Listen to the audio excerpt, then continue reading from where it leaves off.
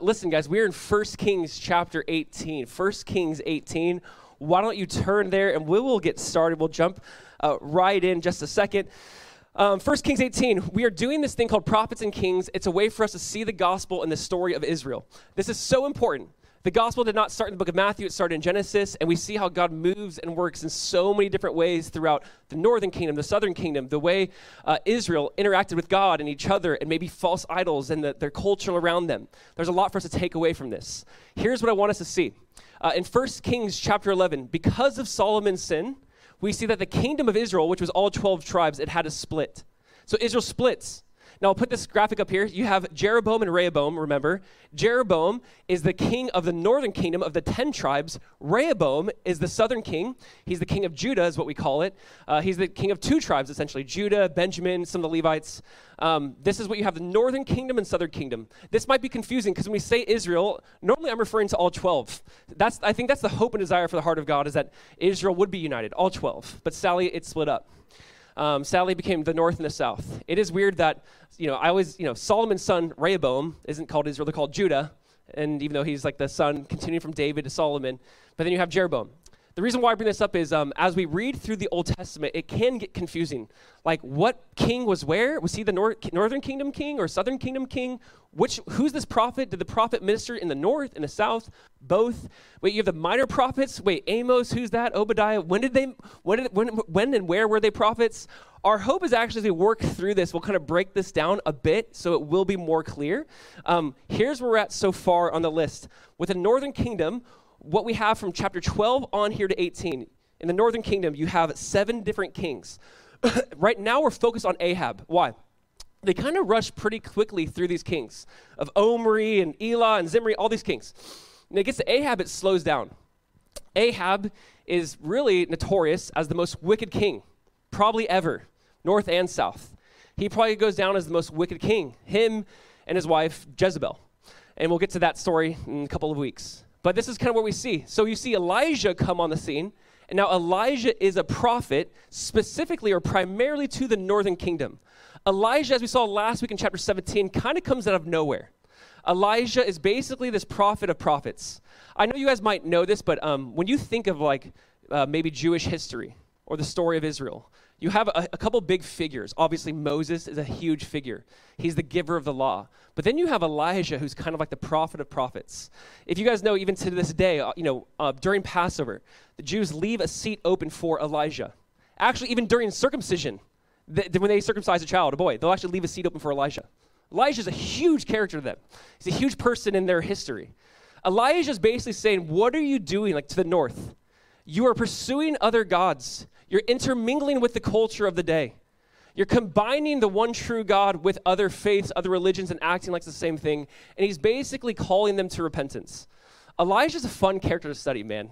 I mean, he's obviously mentioned throughout the Old Testament, New Testament. He's a fascinating guy. So we want to kind of slow down as we're in these texts about Elijah and his work and his ministry and what he's doing. Elijah simply means Yahweh is my God. And you kind of see that theme throughout this time looking at Elijah. He's like, hey, there's one true God. Worship him. That's it. There's one true God. Yahweh is the one true God. That's his name. Elijah, Yahweh is my God. He needs to be your God. Elijah's an awesome character. I love him. It's fun to look at him. And here's where we're at. In chapter 17, last week, we saw Elijah basically pronounce a drought. He's, in a sense, not really, but he caused the drought. There's a drought on the land. God provides for him in unique ways. God brings Elijah to this poor widow whose son dies. Elijah resurrects her son. He comes back to life. I mean, this guy really moved with weight and authority and power. And here he is now in chapter 18. And it goes to one of the most famous, I think, texts of the Old Testament. It's the showdown between Elijah and the 450 prophets of Baal. It's a fascinating kind of showdown. And it's a fun text to look at. There's so much power here. There's so much weight here. There's so much gospel here. And I want us to see the gospel here. So when I say that, I want to kind of prep you with where we're at. We're going to pick up in 1 Kings chapter 18, verse 17. That's where we're going to pick up today. Let me explain really quick. Obadiah was a believer in God, the one true God. He actually worked for Ahab. He actually hid 100 prophets, 100 true prophets from Ahab, from Jezebel. Obadiah was a good guy, kind of like just a Christian some ways in disguise working for Ahab, but he kept other believers alive. Elijah and Obadiah meet. Elijah says, Obadiah, schedule a meeting with your boss. I need to meet him. So here's where we pick up. 1 Kings chapter 18. We're going to read verse 17 through verse 40. And the reason I want to do that is just so we can kind of get a big picture of what's going on here. 1 Kings chapter 18. You guys ready? Yes? Good morning. You've had your coffee? You okay? Okay. 1 Kings 8. You're going to need it for this story. 1 Kings 18, verse 17. So here's Ahab, the king of the north, the evil king. When Ahab saw Elijah, Ahab said to him, "Is it you, you troubler of Israel?" And he answered, "I have not troubled Israel, but you have, and your father's house, because you have abandoned the commandments of the Lord and followed the Baals. Now therefore send and gather all of Israel to me at Mount Carmel, or Mount Carmel, and the 450 prophets of Baal, and the 400 prophets of Asherah, who eat at Jezebel's table." So Ahab sent to all the people of Israel. So all of Israel gathers. And they gathered at the prophets together at Mount Carmel. And Elijah came near to all the people and said, "How long will you go limping between two different opinions? If the Lord is God, follow him. But if Baal, then follow him." And the people did not answer him a word. Then Elijah said to the people, even I only am left a prophet of the Lord, but Baal's prophets are 450 men.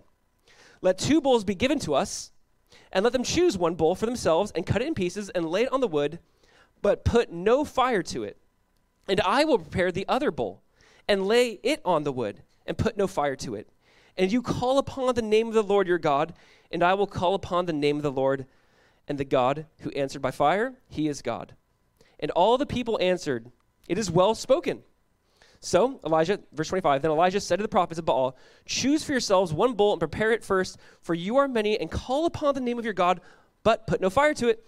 Verse 26, and they took the bull that was given them, and they prepared it and called upon the name of Baal from morning until noon for hours, saying, "O Baal, answer us." But there was no voice, and no one answered. And they limped around at the altar that they had made. And at noon, Elijah mocked them, saying, "Cry aloud, for he is a god. Either he is musing, or he is relieving himself, or he is on a journey, or perhaps he's asleep, but he must be awakened."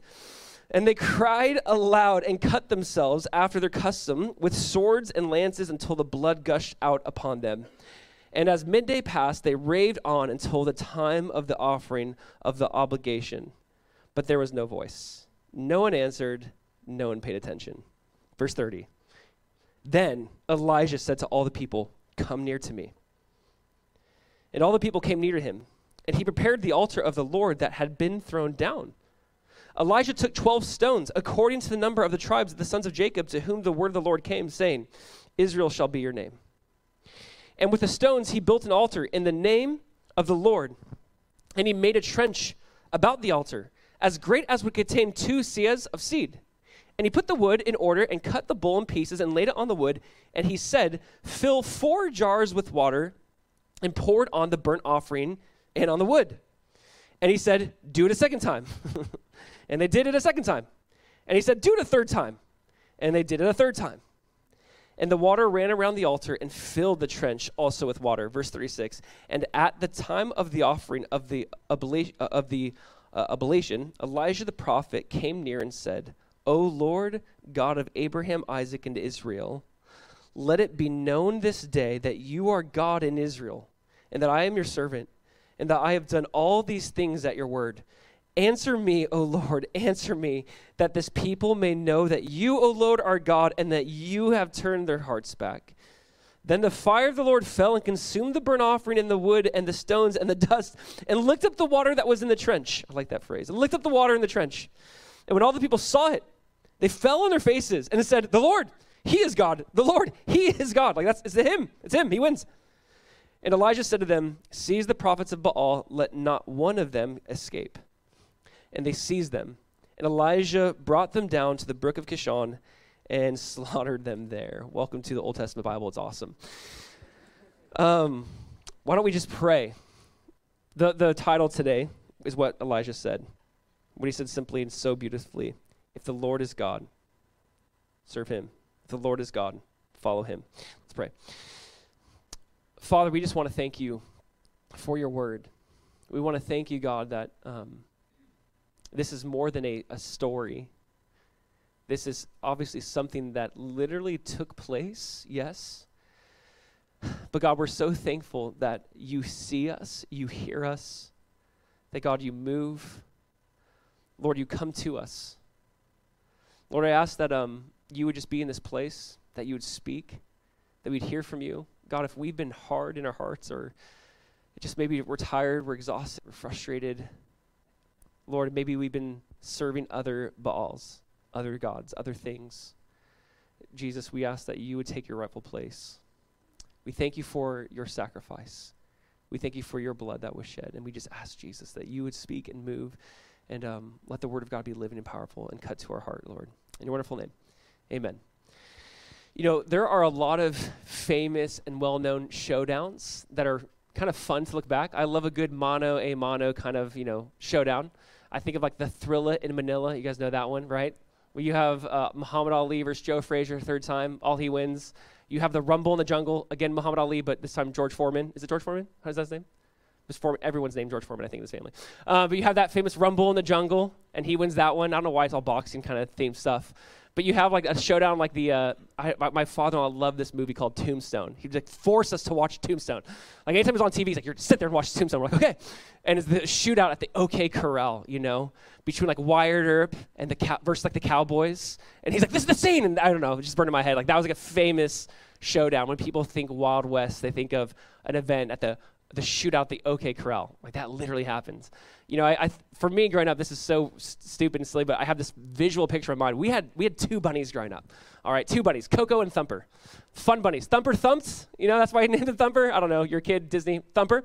Coco was a dark colored bunny. It was awesome. Thumper versus Coco. They were like dogs. We could call them. We could like say, Thumper, Coco. They came. It was bizarre. Like they did tricks. They're literally dogs. I don't know. They were not bunnies. We just had like these two little bunny dogs. But they did this weird thing. I remember as a kid, I was just like always have it burned in my mind. They go into our backyard. They go to the opposite ends of the yard. They really did this. They'd stare at each other and they'd sprint as fast as they could. They'd jump in the air and they'd claw each other like a bunch of times and then land. And they both be shaking. And then they'd walk away. And they sprint at each other, run as fast as they can, jump in the air, and I'm like, my brother and I would watch by the window. We're like, do you see them? Like Thumper versus Coco, and put money on it. Who's gonna win? It was the weirdest thing. We didn't force the bunnies to fight. Okay, they just did this. They just ran, jumped in the air, clawed each other. I mean, one had to go to the vet. It was bad. One got a really bad injury. They were our dogs. I don't know, but it's like that was like a famous showdown to me in my mind. Like Thumper versus Coco. Let's go. Who's gonna win? There's so many well-known, famous showdowns. I think none of them get more famous than this in the Old Testament. Like in all of the Bible, the most famous, well-known showdown is between really Elijah and the 450 prophets of Baal. Yes, there's 400 other prophets, but they didn't seem to show up. So it's Elijah versus the 450 prophets of Baal. And basically Elijah's like, hey, we need to decide right now, who is the one true God? If the Lord is God, follow him. If Baal is God, follow him. But we can't really play games anymore. Like we need to know. Hey, Israel, you've been serving other gods for far too long. We need this contest. We need this showdown. Let's go. I find this fascinating. So here's what I want to do. We're going to kind of walk through the text in really 3 points in case you're like, what is this story? What's the purpose of this? This seems kind of intense. Here's the first point we're going to look at. Number 1 is this. The contest is necessary. The contest is necessary. Number 2, the false God is silent. Number 3, the true God is revealed. All right, so let me just say this. The contest is necessary. Elijah's like, I've had it. We need to have a final showdown. Who's the one true God? We've got to stop playing games here. Some of you want to act like you can serve God on Sunday and then serve Baal on Monday. No. We need to figure this out. And so here's kind of how this starts. Let's kind of get the context of what's going on. Ahab and Elijah finally meet. Elijah, in many ways, is the one who caused the drought. He pronounced the drought on Israel. Ahab's the evil king. He's like, there's going to be a drought in the land. For 3 years plus, there's been a drought. And so what does Ahab say in verse 17? Look at the verse. It says, Ahab said to him, is it you troubler of Israel? Is it you troubler of Israel? This is actually kind of a language used, it's like almost like a satanic word, meaning like you're the devil. You're the Satan of Israel. You're the troubler. It's another title kind of used for Satan. That's you. He's like, me? Because you've disobeyed God's commandments, you're the one. You're the reason why there's a drought. I don't know, I just love this back and forth. He's like, no, that's enough. Let's figure this out. We need to know who is the one true God. You and your wife have been serving different Baals. You've been serving different gods. We're going to find out today who's the one true God. By the way, the word Baal is a term that's used not just for like one god, like Baal is like one, don't think one, think many Baals, there are many. He actually says that in verse 18, he talks about the idea of like the Baals. There was a Baal for everything. There was essentially a god for everything, which we'll look at. But I want you to see is like we need to figure this out. Notice this, that again, right away, the issues that were in Israel is because of Elijah's fault. That's what Ahab really believed. You're the reason why we're in this drought. You're the problem with the world, Elijah. We're trying to do our own thing, but you're the one messing things up. This has kind of been the story of Christians throughout the centuries, by the way. The story of Christians throughout the centuries is like, gosh, you guys just bug us. Christians, what are you doing? Culture's going in one way. Can't you just get on board? And we're like, nah, we really can't. It's like, you frustrate us, Christians. You think about Nero starting, Caesar Nero. He was one of the most terrible rulers to ever basically martyr, kill Christians. He basically started a fire, we know in Rome historically. He starts a fire and he blames the Christians. Because why? They're just obnoxious, these Christians. You know, a famous researcher, J. Hammond, said the first Christians were called the enemies of the human race. Like, that's what they're known for. Listen to that. The first Christians were called the enemies of the human race. Basically, like, you Christians, what are you doing? You kind of always get in the way. Like, just let us mutilate our children. Let us just destroy them in the womb. Let us do that. Stop fighting against this. Christians have always kind of been that obnoxious pebble in the culture shoe. And I love that. That's Ahab's view of Elijah. He's like, I'm so frustrated by you. Because of you, we have a drought. He's like, it's not because of me. It's because you've disobeyed God, there's a drought. It's because you've walked away from God, there's a drought. You're blaming someone else when you're the reason for it. And so he goes, you know what? And we'll put the verse up. Like, let's gather. In verse 19, it says, now therefore send and gather all Israel to me at Mount Carmel, and the 450 prophets of Baal and the 400 prophets of Asherah. He goes, let's go. Let's meet at Mount Carmel. Your prophets, 850, only 450 show up. 450 verse 1. He basically is trying to stack the odds in his favor. Like, Mount Carmel, by the way, was a very sacred place to the worshipers of Baal. This was like just so you know, anytime you see, if you go to Greece, if you go to Italy, if you go to Israel, if you go anywhere, if you see a hill, there most likely was a church. There's probably a church there currently. There probably was a temple to a pagan god. Like, anytime there's a high mount, if there's that's basically a hill. If there's a hill or a mountain of any sort, there's most likely at one point in time was a temple to some pagan god, or currently there's a church there or something like that. Mount Carmel was like the high point for the Baals. This is their home turf. This is their territory. He's like, let's go to your home turf, and let's go 450 verse 1. Let's do that. We'll stack the odds in your favor. He's like, I'll be the minority. You can have the majority. I'm in Israel. The people, the 10 tribes, you, Ahab, we're on your place. It's okay if it's not in my favor. Obviously, I love this because this is so fascinating to me. It's like, all right, he seems to be the minority. But think about this, obviously. You have one guy with God. He's the majority. It doesn't matter if the numbers are stacked against him. It doesn't matter if the territories, their land. It's like, if it's just you and God, guess what? You're the majority. Don't feel like you're the minority at that point. However, let's be real. He seems, how incredibly disturbing would this be if, like, you show up, you have all 10 tribes. He said, gather all of Israel. You have the 10 tribes there. You have Ahab. You have the prophets of Baal, and it's you. And you're the only one. You're the only one who believes in the one true God, the God of Abraham, Isaac, and Israel, Jacob. You're the only one. And you show up, and you're the minority there. And you're like, Lord, show up. Do your best work. You know, the Lord obviously can thrive when the odds are against him.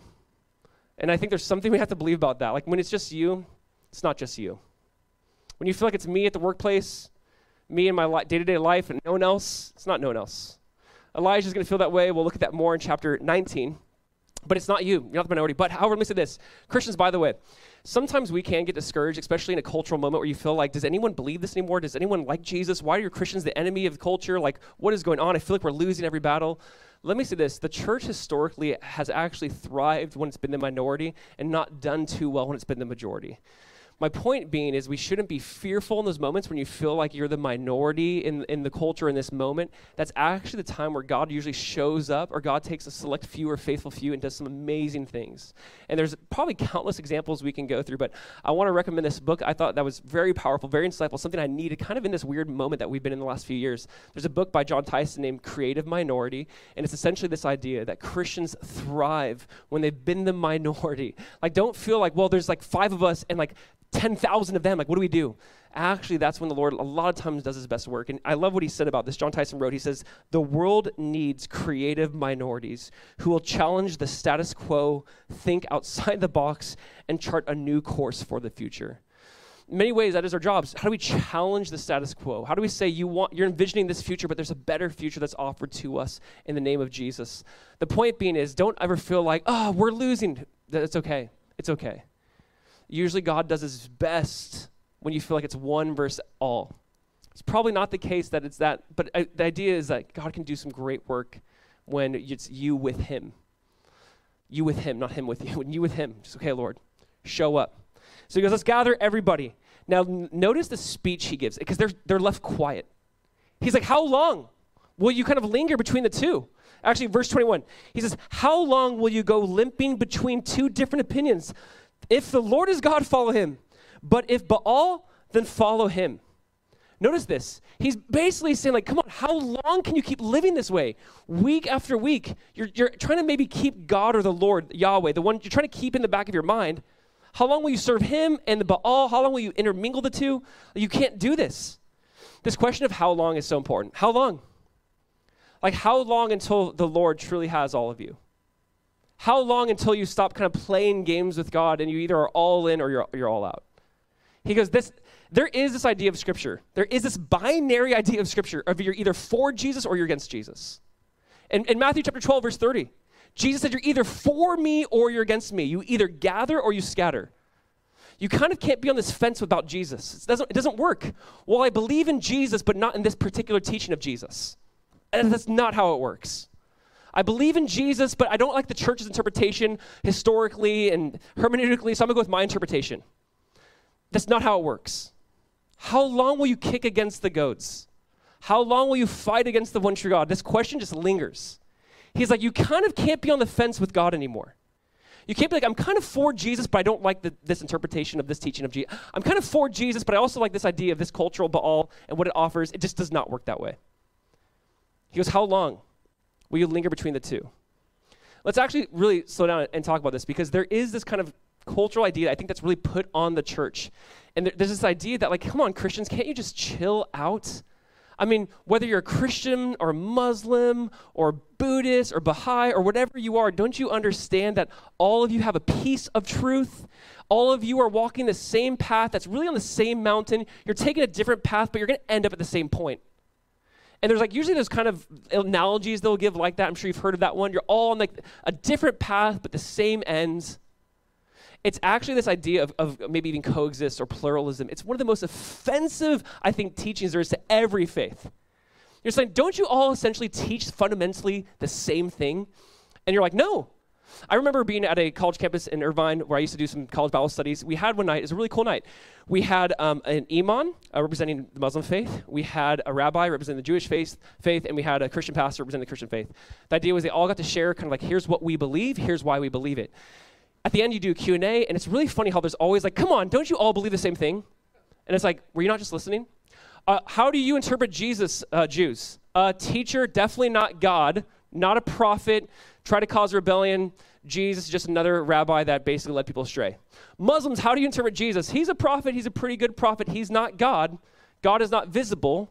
So no, he's definitely not God, and there's a greater prophet after him named Muhammad. Okay, Christians, how do you interpret Jesus? Jesus is the Son of God. He's God in the flesh. He died for the sins of the world. He's the only Savior of mankind. Don't you all believe the same thing? It's the most offensive thing you can say to all of us, right? And it's funny how you kind of hear this used a lot. It's bizarre to me.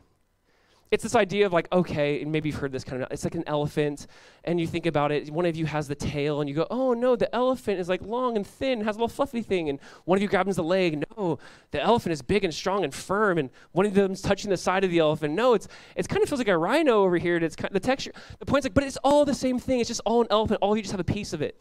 Again, whether it's the analogy of the mountain, the analogy of the elephant, all these different things you kind of hear throughout, like always pushed on Christians.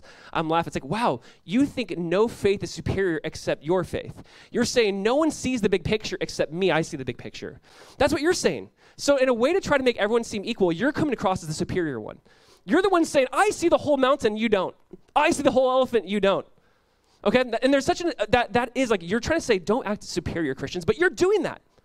And at least we're being honest. We're saying, no, we really do believe there's one way to God. Jesus said, I am the way, the truth, and life. No one comes to the Father except through me. Like, we're not going to shy away from that. My point is, so often in scriptures, there is this either or. There is either you are for him or you're against him. You're gathering or you're scattering.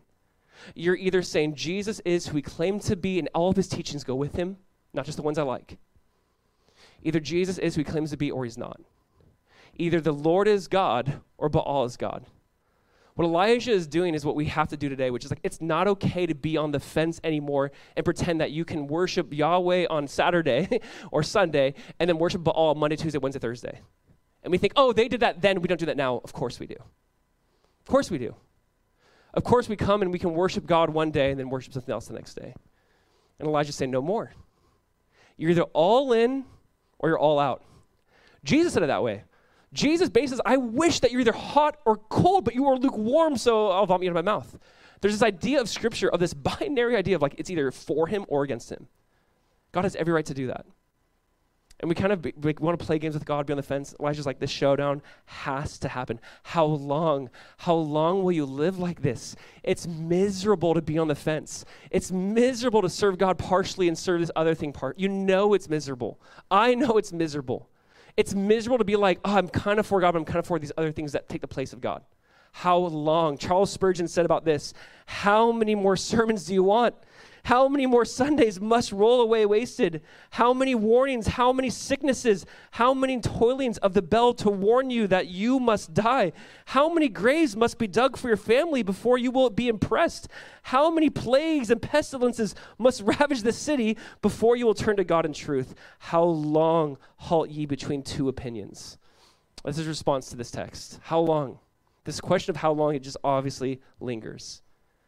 You know, it's not okay to just be like, I'm kind of for him. It's funny because I'll just bring this up.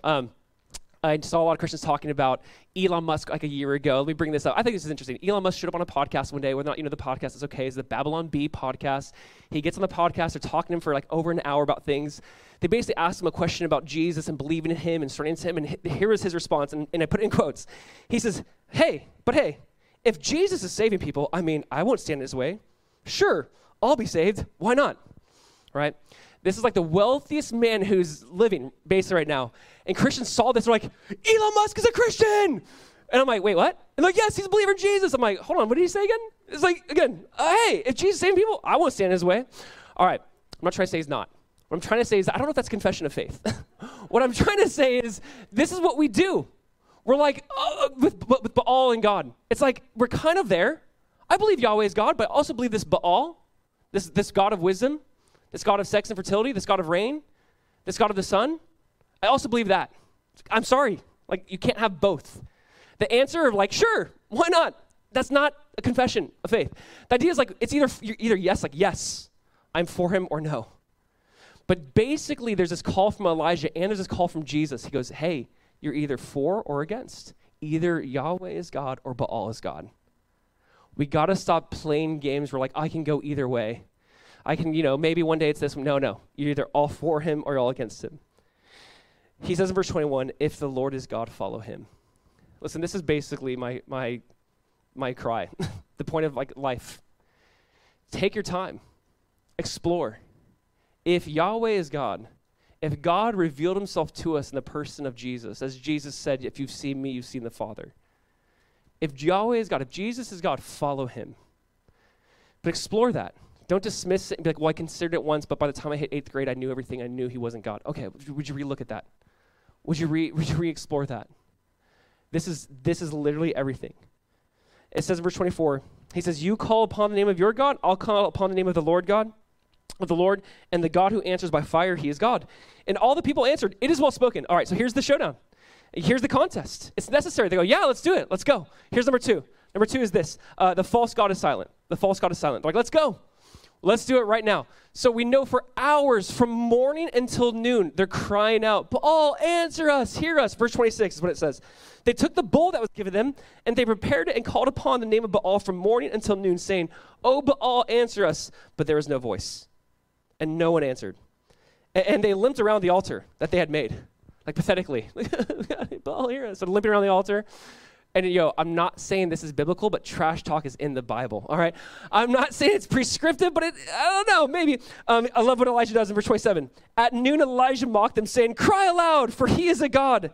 Either he is musing, or he is relieving himself, or he is on a journey, or perhaps he's asleep and must be awakened. I don't know, I love this. I'm not Elijah. It's hard for me to respond. I really want to, but I do like the Elijahs. I'm thankful for the Elijahs part of the church. They're like, maybe your God's in the toilet. That's literally what he said. He's just calling them out this way. He might be asleep. And they're like, no, and they're crying out louder. The funny thing, obviously, you understand, like, whether it's in this pagan culture or many different cultures, their God was like a man. Like, they made God after their own image. So in many ways, their God did need to use the bathroom. Their God did need to sleep. Their God, we're told in the scriptures, our God does not sleep, right? Like, the idea is like, oh, maybe your God has he's more human. He gets tired. Maybe he's thinking and philosophizing. He's musing.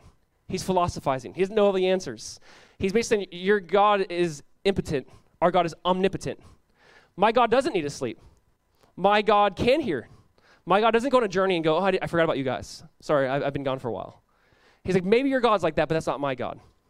Maybe your God can only go so far, not my God. It's funny how when people struggle with the idea of God to me, it's like, I just really struggle. How did Jesus turn 5 loaves and a couple fish and feed thousands of people? I'm like, I don't struggle with that. If there's creation, he can take care of that. If God can speak and life can come to existence, everything else is pretty easy to be. But it's funny, it's like, do you want to put your God in this box? God can only do this much, but can't do that much. He's like, oh, maybe your God's sleeping. And he's just kind of mocking, belittling. Here's what Psalm 135, verse 15 says. It says, the idols of the nations are silver and gold, the work of human hands. They have mouths, but do not speak. They have eyes, but do not see. They have ears, but do not hear, nor is there any breath in their mouths. Those who make them become like them. So do all who trust in them. Eventually, it's like, you become what you worship. You're not thinking. You don't know how to dialogue about this. You don't know how to think about this, perceive this, because you're becoming like what you worship. And this is basically what he's calling out. Here's the idea. We might view them as primitive people, crying out, cutting, performing, dancing. We might say, I can't believe they would do that then. Let me just say this. I think in some ways they were smarter than us, because here's why. They realized something that I don't know if a lot of people realize, which is this idea. Everyone here worships something. Either you worship a Baal or the one true God. Everyone worships something. You're like, I don't. Yes, you do. Either you're worshiping the Baal of money, and that's what you're after, the Baal of wisdom and education, and you think you can outsmart God. Everyone worships a Baal or the one true God. There was a Baal for everything. You think of it, there was a Baal for it. Same thing with Greek mythology, same thing with so many mythologies of the past. They had a god essentially for everything. And we think, no, we're so much further along. Like we don't do that anymore. We're people of science. We're people of fill in the blank. And that is still the Baal of your life. That's still the thing you go to for a sense of meaning and value and purpose. And I do believe that they knew something we don't know, which is you're either going to worship a Baal or the one true God. And we have to see that this is not just for a select few. Listen, they're crying out and their God is silent. I put it this way. A false God demands your performance and offers zero relationship. Notice what they're doing. They're like dancing, singing hours on end. I mean, okay, by the way, the length of their worship does not determine the strength, right? So just so you know, it's not like, oh, your church worship for 4 hours, stronger. They're like worshiping for hours and hours and hours, right? The length did not determine the strength. But they're worshiping for hours and hours and hours. Silence. They're performing, they're singing, they're dancing, they're crying out. They start to cut themselves. Silence. We have to see here that religion always demands you to perform. It always says, get up and do something. Maybe if you do something, the God or gods will be pleased with you. Maybe if you perform in some way, God will be like, that person, look at them. They must take this serious. I'll reward that. Our God does not demand performance. He longs for relationship. We're going to see in a second Elijah's prayer. It's like so personal. It's 60-something words. Versus hours and hours and hours. Elijah's like, hey, God, you're the one true God. God of Abraham, Isaac, and Jacob. I'm your servant. I'm doing everything according to your word. Will you please pour out your fire? It's just such a beautiful relational thing versus jump, sing, dance. Not good enough. Longer. I think for so long I viewed God as this. I think for a lot of my early life, like teens into young adulthood, that kind of idea of like God was demanding performance from me. And God wanted me to do these things for him rather than just know him. rather than just have a relationship with him. It's not about, I need to dance, perform for God. It's the idea that God already did it for me. It's not about, like, what can I do? You know, it's sad, because here's what always happens. This always happens in religion. The idea is there's always some sort of, like, self-torture. I got to perform, I got to dance, I got to sing, I got to cut myself, there has to be blood. That is not just an ancient thing. I remember talking to, when I was a youth pastor, right? And it's weird how times have changed in this way. I actually want to point this out. It's weird how I do think in the, I don't know, the 90s, 2000s, whatever, post that time a little bit, a big thing obviously happening, still does happen, I don't want to diminish it, but there's a lot of cutting that was happening, right? A lot of cutting in the church, outside the church, people who feel like I'm a failure, I don't deserve anything good, so I'm going to cut myself, I need to feel something. And it was so bizarre. I remember talking to a girl one day after service, and she was just showing me her scars on her wrists, and she's like, I feel like I'm worthy of nothing, I feel like God can't love me, and she's cutting, and she's bringing pain on herself. And this story came to mind. I was like, do you understand that this has been an ancient desire? People feel like they're far from the God or far from the deity, so they have to cut themselves. But can I tell you, there's a God who came to us, and he was cut for us. You don't have to shed your blood anymore. He shed his blood for you. And it's that idea of, like, where is there a God that does that? What other world religion says God came to earth and he bled? What other world religion, what other worldview says, no, God left it all, not that you have to perform for him. He came to you, and not that you have to bleed to please him, but he bled for you. You see, this is so different than any worldview or faith. We're saying God actually was cut. God actually bled for you. So you don't have to feel like a failure.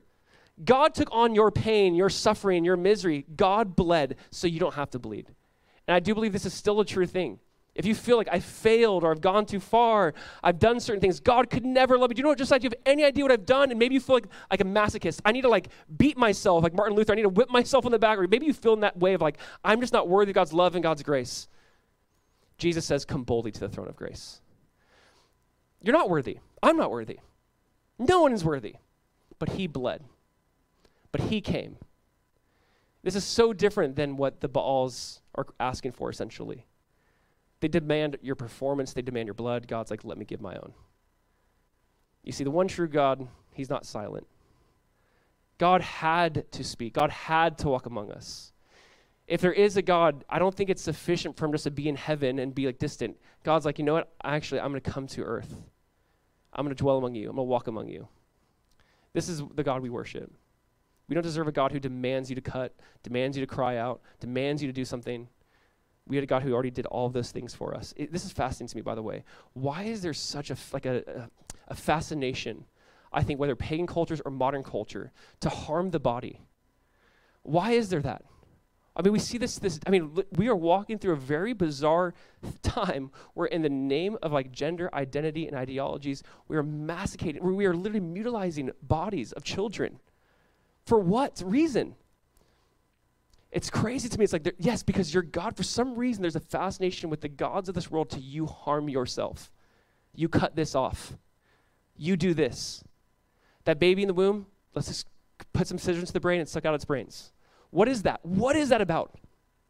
I think it's just playing into the Baals. It's playing into this demand for harm. Why? Satan's like, I can't attack God, but I can attack human bodies, the ones who are made in the image of God. I can't get to him, so I'll get to his people. That's why 1 Corinthians chapter 6, verse 19 says, do you not know that your body is the temple of the Holy Spirit who is in you, whom you have from God, and you are not your own? For you were bought at a price. Therefore glorify God in your body and in your spirit, which are God's. That's why I think there's such a low view of the body. Sure, you want to change and mutilate your body, go for it. Sure, you want to get rid of that thing in you, go for it. When the Bible's like, no, there's such a high view of the body. Your body is the temple of the Holy Spirit. It's not this low view of the body. It's such a high and beautiful. This body is sacred. You don't have to be cut. You don't have to do anything to yourself, any sort of self-harm. God experienced all of that for us. And there's such a high view of the body, not this low view. There's just such a weird desire for it. Verse 28 says, they raved on until the time of the offering of the oblation, but there was no voice, no one answered, no one paid attention. It's like when you give your kid, like, a phone, like a fake, I give my kid, like, I don't know, when he was, like, really little, like, here's a banana, hey, you know, and like, hey, and it's like, no one's there. And it's fun. I like laugh. I feel like that's what they're doing, like, and like, no one's there. What are you doing? What are you doing? And the louder they get, the longer it gets, doesn't mean anything. I love how it goes from, like, loud and crazy to just Elijah's, like, 60 words, let's talk to God. So let's look at number 3. Number 3 is this. The true God is revealed. The true God is revealed. Look at verse 30. Then Elijah said to all the people, verse 30, Elijah said to all the people, come near to me. and all the people came near to him. This is fascinating, right? Do you not see what's happening right away? It's like the people are dancing, cutting themselves, crying out. All of Israel's like, oh, nothing's happened. It's been hours. Like, what's going to go on? Elijah's like, come close. Come near. God is going to do something. Don't be on the fringes. Come near. Watch God move. When you invite someone in, you're basically inviting them to examine. Truth gives permission to examine.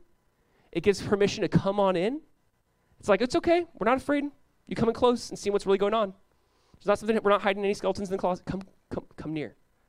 Actually, Hosea, who would be a prophet to the northern kingdom, said this years later in Hosea chapter 6, verse 1. He says, come, let us return to the Lord.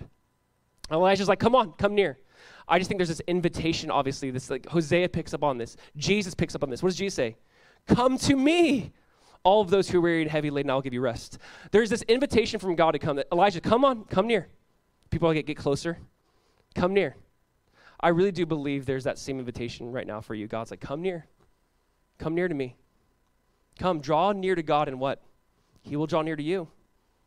Come to me, all of those who are weary. Elijah's like, come on, come near. Verse 30.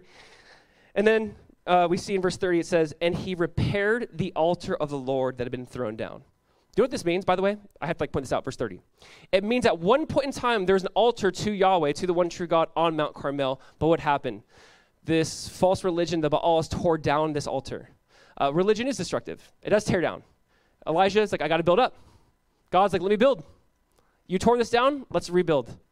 There was something once there to God. Sad also. It's like, it also speaks of their history. You once served the true God, and this is in shambles. But God's like, I want to restore and I want to rebuild. Isn't that good news? That maybe at one point in time there's an altar in your life to God, and maybe it's in shambles now, and God's like, I want to repair that. I want to rebuild that. There might have been like something there with God years ago. And maybe you feel like, that thing's in shambles, man. That area of my life to God, broken. God's like, let's rebuild that altar again. Come near. Let's rebuild. Verse 31, Elijah took 12 stones according to the number of the tribes of the sons of Jacob, to whom the word of the Lord came, saying, Israel shall be your name. God said that to Jacob. And with the stones, he built an altar in the name of the Lord. I have to point this out. How many tribes are in the north? How many tribes are in the north? Come on. No, 10. It's okay. Sorry. 10. Sorry if I tricked you. How many tribes are in the south? 2. How many stones does Elijah put together? 12. There's not supposed to be this brokenness. There's not supposed to be this division. It's not supposed to be like, okay, I'm in the north with the 10 tribes, and okay, Ahab, you're the king of the 10 tribes, so let me make sure I have 10 tribes here, 10 stones here. Do you know what it's doing? All the people of Israel got together, and how many stones they see? They see 12. What does that remind them of? Oh, there's 2 missing. Oh, we shouldn't be divided. Oh, it shouldn't be like this. He's like, yeah, we're so much stronger when we're not divided. Church, 2024 is coming up. We're so much stronger when we're not divided. We're so much stronger when we're not divided. The 12 tribes, let's get the 12 stones together. Come on, let's build it around the altar. And this is what he does in verse 31. Then we'll keep reading. Verse 33, this is like my favorite part. And he said, fill 4 jars with water and pour it out on the burnt offering and on the wood. And he said, do it a second time. And did it a second time. And he said, do it a third time. And did it a third time. And the water ran around the altar and filled the trench also with water. Do you know why this is amazing, by the way? Like, you have to, what's the context? There's a drought. The context is actually Ahab sent Obadiah to go looking for grass so the animals didn't die, because water is so rare. There's a drought in the land, man. Remember the brook that Elijah was drinking from in chapter 17? That dried up. And Elijah's like, even though there's like no water, bring me 12 pitchers of water, 3 times, and let's just throw it on the altar. And you can imagine like people who are probably like there and thirsty, like, this is such a waste. What are you doing? We're so thirsty. 12 pitchers of water. It's like, it's not a waste for God. It's not a waste. And not only that, there's no question now, was it a gimmick? Did it maybe, think about it, it's just dry. In California, where I grew up, right, fires just happen. It's just dry. It's like, oh, there's a fire today. There's ash in your car. It's a normal Tuesday. I don't know. It's just like, it's because things are just so dry, right? And you can almost chalk it up to like, it's just dry. I mean, of course it's going to catch fire. It's been a drought for 3 years plus. Like, of course it's going to catch fire. It's like, no, let's just make it, let's make it seem impossible. Until that's filled with water, the trench is filled with water. People are like salivating, like, I wish I could drink that water. And he's like, it's going to seem impossible. And God's like, I love it when it seems impossible. Hey, because you know what? Ahab and the prophets of Baal, your God can't even do it while it's dry. It can't be like a random spark. Someone takes a magnifying glass. Like, oh, look at fire. Like, nope. Nope, it's just like, God's like, make it tough for me. He puts 12 12 basins of water, fills it up. And it says in verse 36, and Elijah the prophet came near and said, O Lord God of Abraham, Isaac, and Israel, let it be known this day that you are God in Israel, that I am your servant, and I have done all these things at your word. Answer me, O Lord, answer me, that this people may know that you, O Lord, are God, and that you have turned their hearts back. That's it. 60-something words. It's not hours. It's not blood being shed. Lord, would you just answer me? I love it. This prayer, it's purposeful. It's precise. It's that Ecclesiastes, you're God in heaven, I'll let my words be few. It's just, God, I don't need, you know what you need to do right now.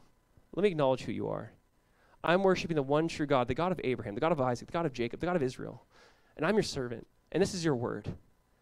Lord, let fire fall down. Do you know that God wants to do that? So God's not like, ask again, hours. Now cut yourself. No. God's like, I want to do this. Fire falls down, and the people are amazed. Now, a few things I have to point out with this. This is interesting to me. This story is repeated actually in Luke chapter 9. If you remember, and here's why I just want you to stay with me. In Luke chapter 9, Jesus and the disciples are passing through Samaria. And they don't receive Jesus. Remember that? And then you have James and John.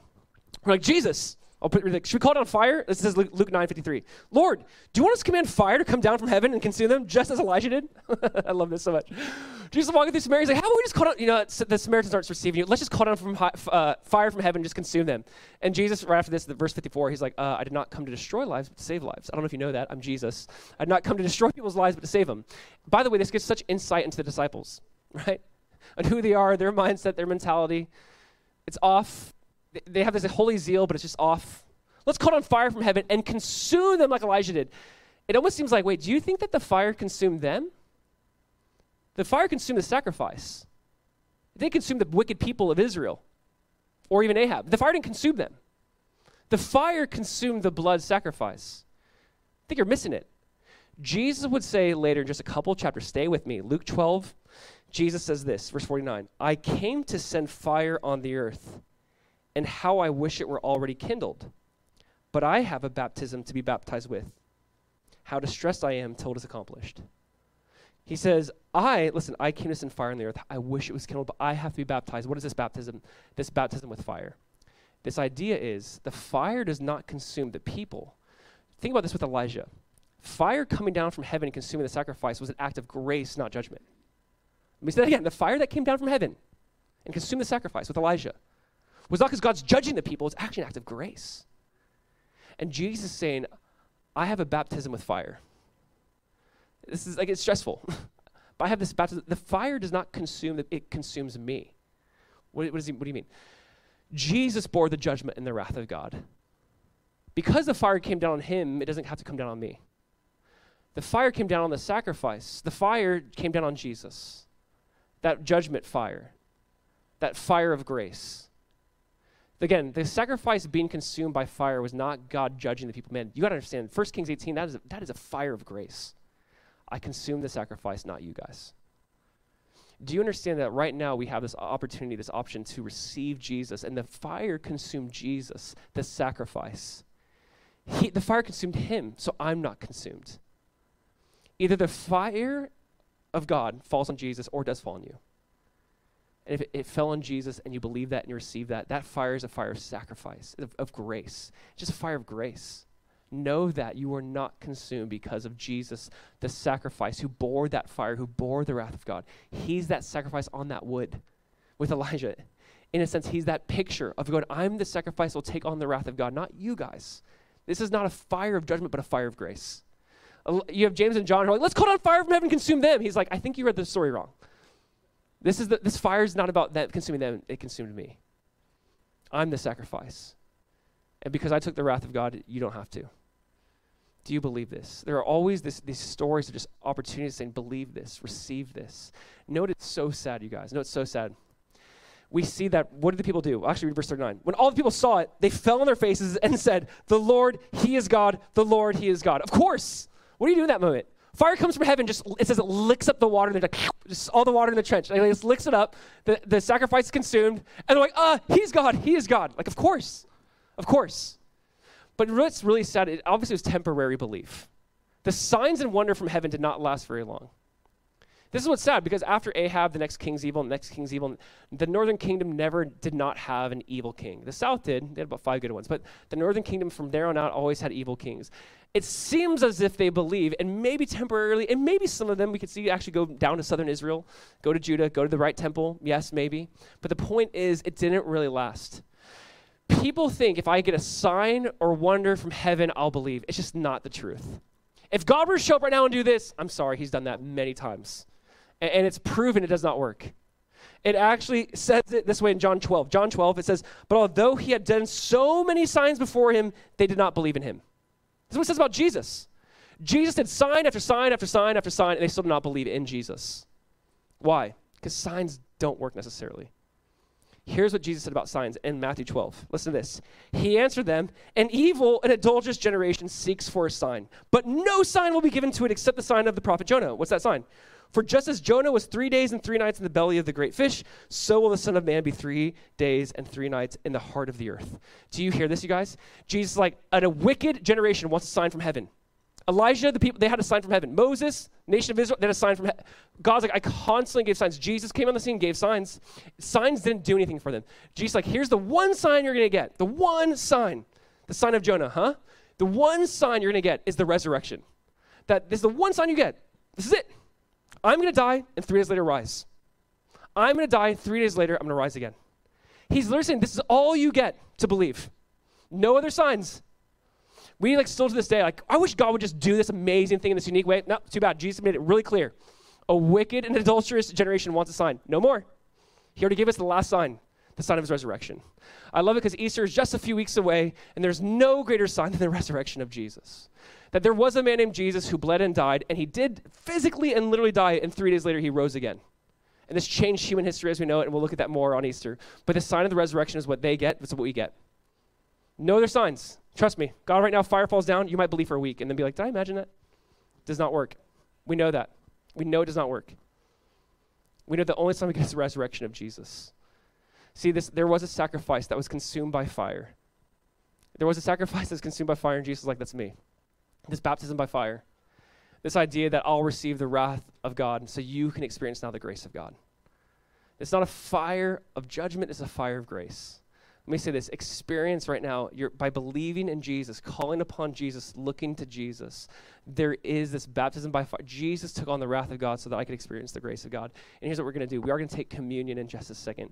Because as we take communion, this is a way for us to look at this little cup with this little cracker and this little juice, but it is a small taste and it's a small picture of Jesus saying, no, this is not just a cup with juice and a little flaky cracker thing. This is my body which is broken for you. This is my blood which was shed for you. That you don't have to shed your blood as the prophets of Baal did. My blood was shed for you. They could shed their blood all they wanted, never be right with God. God's like, I shed my blood for you. Church, I just want you to know this. Listen, communion, if you would, look at it, grab it, because we are going to take it in just a moment. But if you look at the communion, let me just be really clear. If you do not believe in Jesus, please do not take this. There's no need to take this. Why remember or do something you don't even believe in? But maybe you're sitting here and go, I actually do believe this. I actually do believe Jesus is the Lamb of God who takes away the sins of the world. I actually do believe his blood was shed for my sins, that I could have forgiveness and be right with God. Then listen, take, eat, and drink. If you believe this, eat this, drink this. If you don't, definitely don't take this. I would actually encourage you not to take this. But if you say, no, Jesus, I believe that your blood was shed for my forgiveness. I believe that your body was broken for me. My body doesn't need to be broken. My blood doesn't need to be shed. I don't need to do any. Jesus, you already paid it all. You already did it all. I just want you to say, take, eat, and drink freely. Listen, this is a time actually to give thanks. When Jesus met with his disciples and they did communion, it says he broke the bread and he gave thanks. And so this is a time for us to give thanks. Jesus, thank you. Thank you for your body that was broken. Thank you for your blood that was shed. Church, I just want to invite you in this time, we just want to reflect a little bit on the body and the blood of Jesus that was shed for you and for me. Thank you, God. As that young girl was like, I don't want to keep doing this. I feel like a failure. I feel the need to cut myself. Listen, you don't have to do that. Jesus' blood was shed for you. He was cut so that you and I could be right with him. You're not a failure. Blood's already been shed on your behalf. You're now victorious. So we take and eat and drink in a way to say, Jesus, thank you for this victory. Thank you for the victory that you have given us. So here's what I'm going to do. I'm just going to pray, stand off to the side. I'm going to take communion. while worship is happening, you take communion. You eat, you drink, pray over it, thank God for it, celebrate it. Celebrate that the fire, the wrath of God was poured out on Jesus, not on us. Say, thank you, Jesus, for that. This is just a time to thank him and praise him. So, Father, we want to thank you because there is no one like you. God, even though we have failed time and time again, even though we don't deserve it and we try to maybe perform in the past, we know how much that fails. Jesus, we just want to rest in you, look to you. Jesus, we thank you that in that upper room, you let us know there is a new covenant that is offered by blood, and that is your blood. We now have a new relationship with you, God. That though we are sinners, and God, I'm a sinner who needs your grace, God, please show grace and mercy. We thank you that you have it in your Son, Jesus, and we need it again and again. And we come back to this table of communion again and again because we need it. We're reminded of what you've done. We're reminded of what you've given for us. And so, Jesus, we just want to thank you. God, I just ask for everyone in this room that they would believe on you, Jesus, whom you, Father, have sent. That they would receive you, this free gift of eternal life that's found in you. God, let them no longer serve the Baals of this world, the other gods of this world, the other things they think that might satisfy them. Lord, it's not if. We believe you are God, so we will follow you. And I just ask that that would be true in this place, Jesus.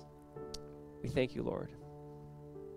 As you guys are ready, just take, eat, and drink, and we will be worshiping in the meantime.